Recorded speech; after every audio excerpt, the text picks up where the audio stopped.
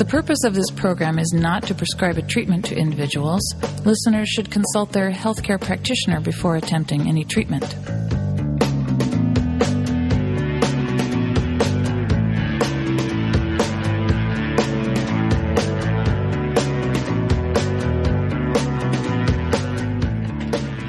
Good morning and welcome to Health Watch. I'm Dr. David Naiman, your host. Why, even as medicine improves, are we becoming less healthy? Why are American women dying in childbirth more now than 10 years ago? Why do we grow fatter the more we diet? Why have so many attempts to save the environment backfired?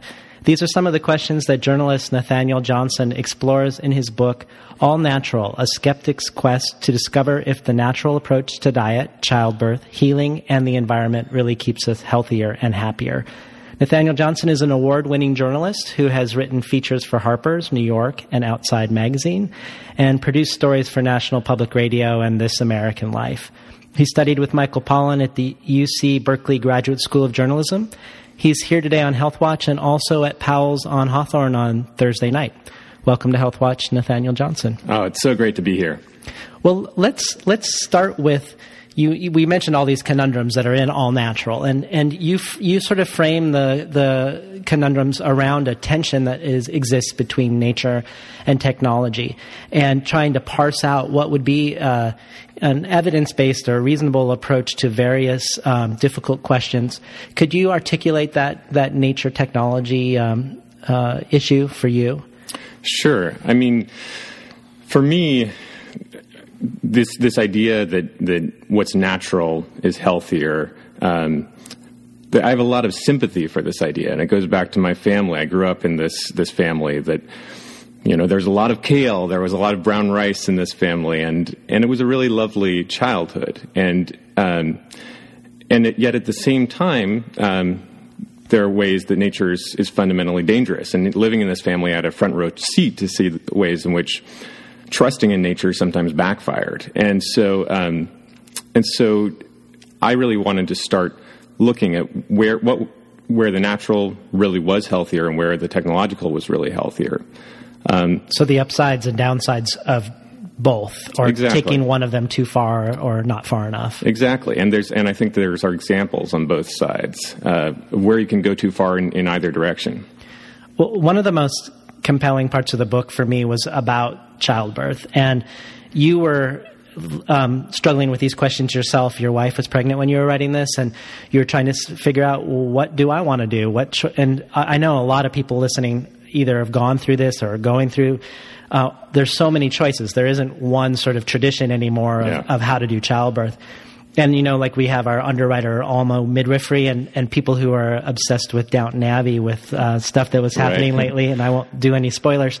But it was fascinating to read this section because you were talking about statistics, about how the invention of C-section is one of the main reasons why we have such a reduction in infant mortality in the last 100 years. But at the same time, maternal death rates have gone up quite a bit in the last 20 or 30 years, and that is also because of C-section. Right. So the double-edged sword. So tell us both. Double-edged scalpel, maybe. Right. So tell us the story of C-section and the upside, is the technological upside of what it accomplished, and then tell us the downside of why C-section is now actually causing a problem and for certain people. Right. So let me just preface it by saying I went into this with very little knowledge, and I just started doing my journalistic thing and calling every expert I know and moving who else is working on this, and eventually working my way through this, making those 200 phone calls. So this expertise comes from others. I'm approaching this as a journalist. But what I found was that there's situations where the C-section is really life-saving. Placenta previa, where the placenta grows over the opening, so the baby can't go through, and there would be this tremendous bleed if there weren't some technological workaround. There are a lot of these cases where in the past, when C-sections were really dangerous, it would almost be certain death for the mother and sometimes the baby as well. And so it's this very simple, very efficient technology, and it's so easy and safe in the moment of birth that we've kind of let it get away from us. And because it's so simple and so efficient, some people have sort of said, well, let's just replace this inefficient technology of birth itself with the C-section. And so we've gotten to this strange situation where about 1/3 of all births now are happening via cesarean section. And one of the first things that I found when I started making these phone calls that really blew me out of the water was that the maternal mortality rate, at least in California, is going up. And it looks like that's the case around the country as well. And you had the statistic that it had doubled since 1998, which is a pretty remarkable increase. Yeah. I mean, we're still talking about small numbers here, fortunately, of actual deaths. But those deaths are just the tip of the iceberg for this whole host of problems, severe maternal injuries, women having heart attacks during birth. That's gone up 80% in the last decade. So all of these things, and these things affect many more women than the handful that actually die. And there is a portion of this that's definitively linked to the increase in cesarean sections. So people are starting to work on this. Unfortunately, a lot of the answers that the mainstream health system brings to this are reactive answers. Let's train our doctors to respond faster than ever to hemorrhages, that type of stuff, which is great. But if you step back and look at the big picture, people are also starting to say, maybe we should just see if we can reduce the number of C-sections that we're doing. Well, I mean, the statistics are amazing. So, prior to the 80s, you have the statistic that at the turn of the century, between 600 and 900 women would die in childbirth for every 100,000 births. And that C-section and other interventions have lowered that from 600 to 900 down to 8. Right. But now that it's going up again, in all natural, you say that it actually would be safer to give birth in 1978 than now, which is such an interesting thing to think about, and so counter to all of the sort of trust we put into this idea of inexorable medical progress. Yeah, I think that's sort of the ruling ideology of America, right? We make progress, we invent new things, we move forward, things get better every day. And yes, this is one example, and I stumbled across a few of these paradoxes where our attempts to make life better are actually making it worse in some ways. Well, another thing that you mentioned in the book is an assessment of different practices of medicine and how much of what they do is based on evidence, right, versus just a tradition that's passed down without an examination of the tradition. And obstetrics ended last. In other words, out of all the specialties. Yeah, and so in other words, it's the specialty that had the least amount of data to support most of its choices. Can you talk about some of the other maybe less crucial for life or death issues that happen all the time in obstetrics, but really don't really have any basis for them one way or the other, as far as we know? Well, the big one is fetal heart monitors. This is a technology that, again, intuitively just makes so much sense. You want to pay attention to what's going on with the fetus. We can't see it, and so that makes people really nervous. So let's listen to the heart and see if there's anything wrong. But when they actually did the randomized controlled trials on this, they found that it was really useful for women that had dangerous pregnancies, the high-risk situations. But for normal, low-risk situations, it didn't improve outcomes at all. And in fact, it actually led to more cesarean sections because there were false alarms. And yet, despite this evidence, it's really hard for hospitals and doctors to let go of them because that's the paradigm. It makes sense that this technology, seeing more, gives you more certainty. At least it seems that way, and it's very hard for us to accept that it might not be that way. Is that true also with ultrasounds, or are ultrasounds in a different category in terms of that? Because I know that's something that's just routine now at this point, right? Well, the thing with ultrasounds, I think you can make a parallel. Ultrasounds don't actually improve the rate of survival. It makes sense, again, you want to go in and look and see if there's anything wrong with the baby. But what they're really useful for is being able to make that decision if you want to end the pregnancy. If there's something really wrong, then people have abortions sometimes. And they're not actually useful for improving the health if you weren't going to make that decision. And so, again, I think that's a good technology, but people should be having that discussion ahead of time and really realizing what's at stake, rather than this is something that we all are going to do, and then have to deal with the consequences later if they should come up. We're talking today with journalist and author Nathanael Johnson about his book, All Natural, A Skeptic's Quest to Discover if the Natural Approach to Diet, Childbirth, Healing, and the Environment really keeps us healthier and happier. The subtitle's a mouthful. I apologize. It is a mouthful, but it's an interesting one. So let's switch to another topic. I mean, another one is the hygiene hypothesis.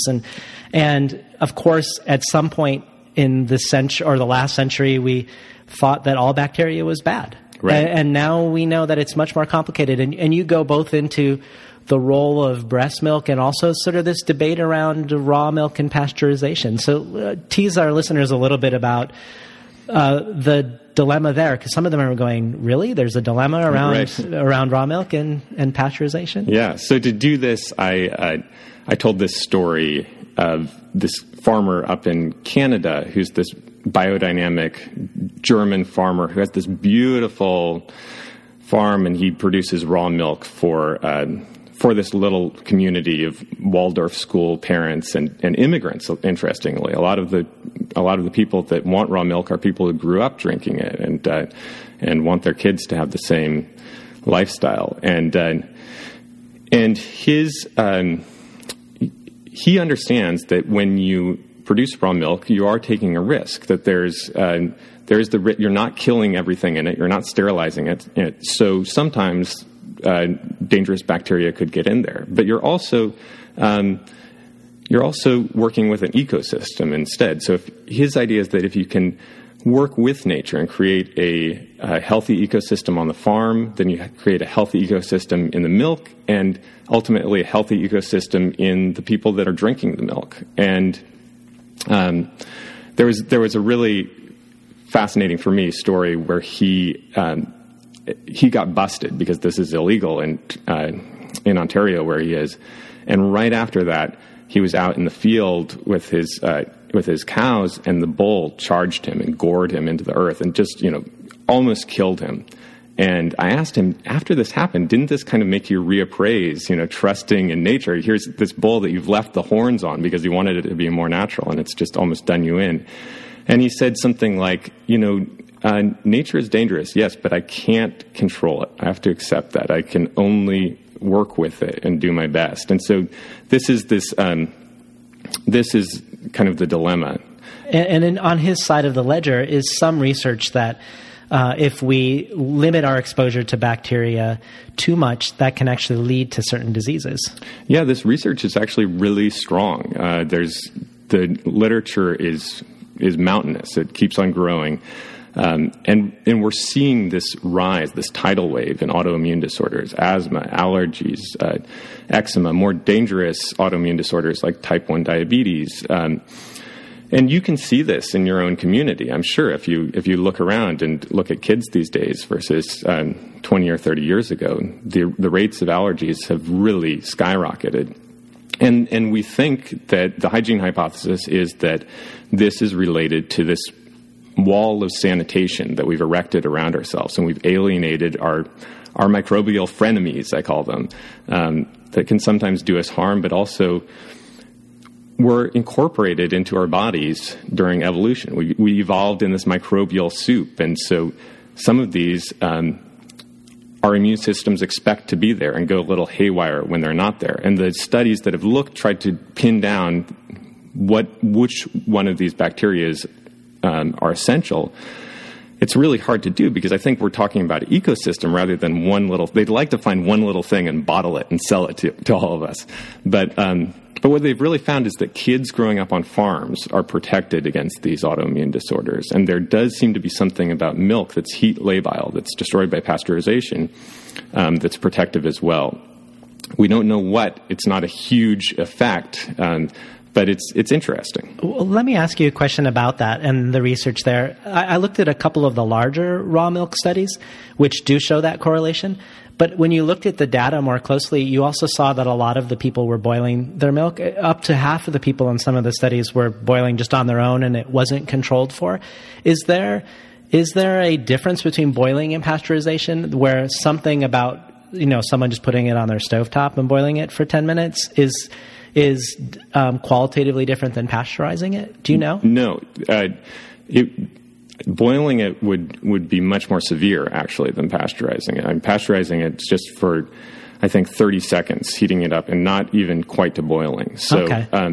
So that, if they're boiling it on the stove, they're still getting the effect. They're getting it from the animals, or not from the milk itself. Well, I mean, the other question might be also, like, are the animals grass-fed, pastured animals versus grain-fed animals, which could also play a role in immune modulation, I Absolutely. guess. Absolutely. Is that the von Mutius study that you were I don't looking at? remember. I just remember there were two that were relatively large, thousands of people. And I remember when I actually started looking at not the results that you saw in the media, but at the actual details, that they commented in the discussion section about how many of the people were boiling. It wasn't everybody. It was, I think it was less than half, but it was a sizable minority. That's a detail that I'd missed. So good one. Well, another thing that seemed interesting on the milk component is the studies around the role of breast milk. And at one point we thought breast milk was only to protect us from bacteria, but it looks like it might actually facilitate us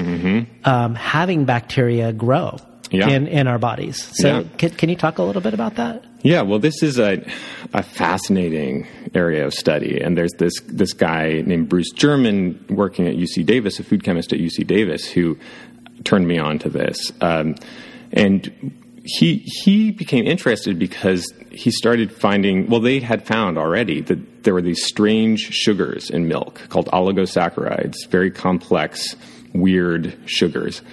And babies can't digest these sugars. And he started thinking, well, milk comes from the mother's body. She's literally breaking down her tissues to create this.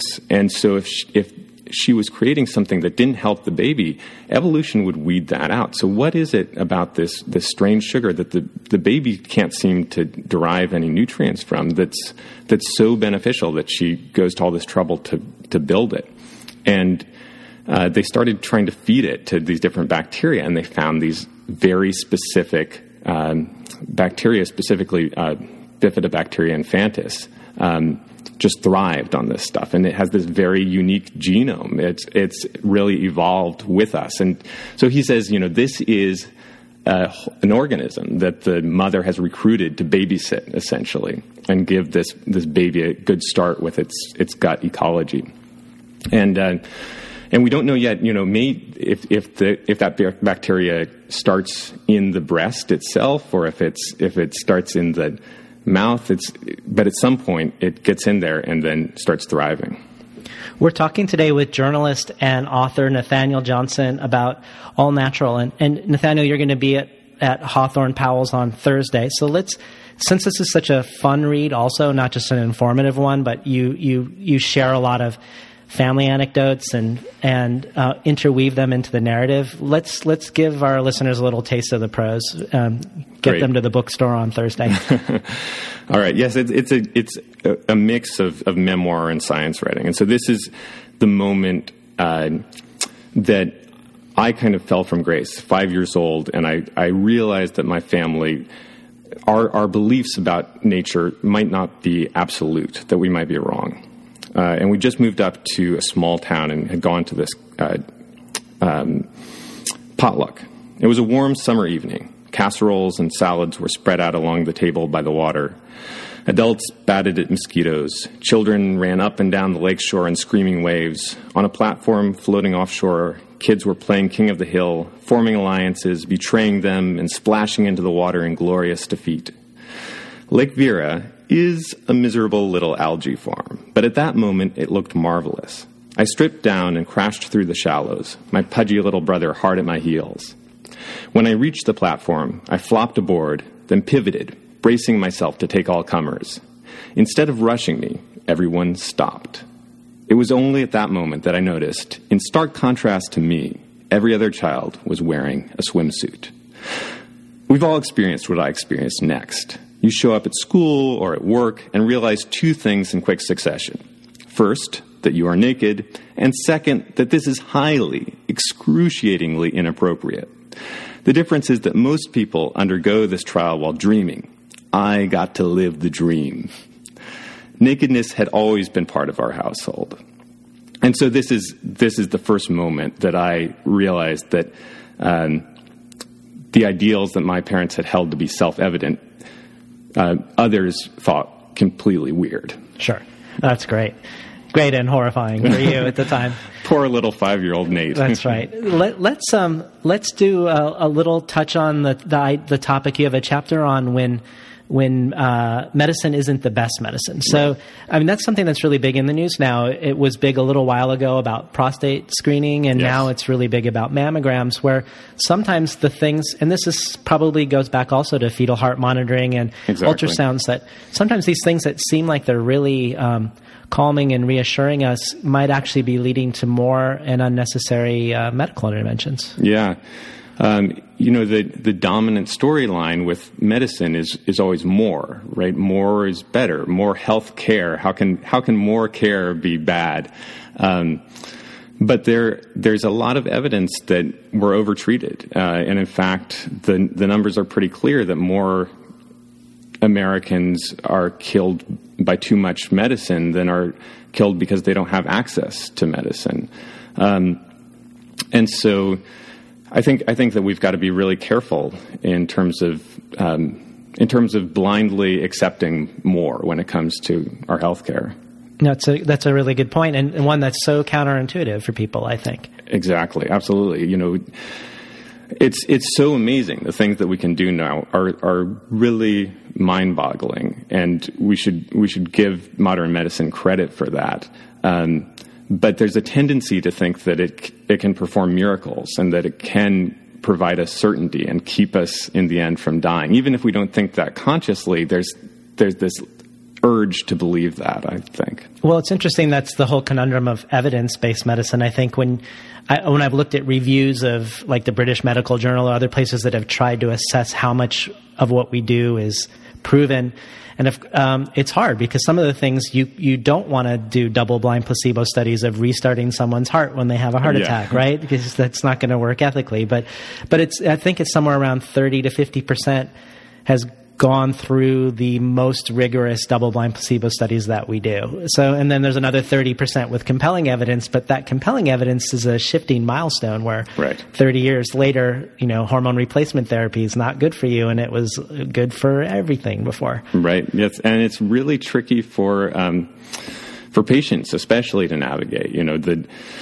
people who are versed in the healthcare system can understand these things a little bit, but it's really hard to go in and the doctor recommends that you get this prostate PSA test or a mammogram. It's really hard sometimes to pin the doctor down and make sure that they give you the 30 minutes to really talk through what are the benefits to this, what are the risks, what are the alternatives, what happens if we just do this later rather than now. Right, and even around the downsides of pharmaceutical medications, it's very rare that your doctor will say, this could happen to 1% of people who take this for 5 years, for instance. Right. Yeah, and I think that there's this whole movement now of shared decision making, which tries to get at this problem where, we have these kind of algorithms to match. Here you have this disease, so this is the pharmaceutical that we're going to throw you on, and that makes a lot of sense from our shifting level of evidence. Whatever the evidence says, that's what we'll go with, and then we'll replace it when the evidence contradicts that. But it doesn't make so much sense necessarily for the individual, unique patient, and so this shared decision making is really this process of forcing that, trying to make that conversation happen between the doctor and the patient so that it's really both right for the individual patient and for the best evidence that we have. Well, unfortunately, we don't have a ton of time to go into the vaccine section, which I think for our listeners will probably be the most provocative section. But I love the fact that you grapple with the information around vaccines and actually come up with the feeling that they're, in a way, more on the natural side than on the technological side. Could you just maybe tease our listeners about that a little? And maybe people want to hear more when they come to Powell's. Yeah, absolutely. I mean, I just want to preface it by saying it's such a divisive issue that I'm really humble about it, and I'm totally open to more evidence. And I think the big problem is that there's been this polarization, and people aren't willing to talk to each other about it. So I continue looking, but when I went out and looked at the evidence with an open mind, I kind of became convinced that vaccines were natural. And this barrier of sterility that we've erected between ourselves and the microbial soup that we evolved in. Vaccines do something to bridge that barrier. They reconnect us with our old microbial friends. It's a form of communion with the natural world in a way, because we used to have this exposure to the cows and the cowpox and some protection from the smallpox. Now we have the same thing through these vaccines. That's really interesting. And with the vaccines and the data, you also, in All Natural, you look at the incidence of the side effects, because obviously all vaccines have risks and side effects, and you look at the head-to-head between the risks of the disease versus the risks of the vaccine itself. Right, exactly. And that information is out there. And when you look at the risks of the vaccines, they've gotten so good. They've gotten so much better and so much less reactive that it's for a lot of them, it's like the risk of walking outside your door and getting shot by a drive-by or something. Just extremely low risks. And when for me at least, when I weigh that against the risks of getting the disease and getting harm from that, it looks like a good deal.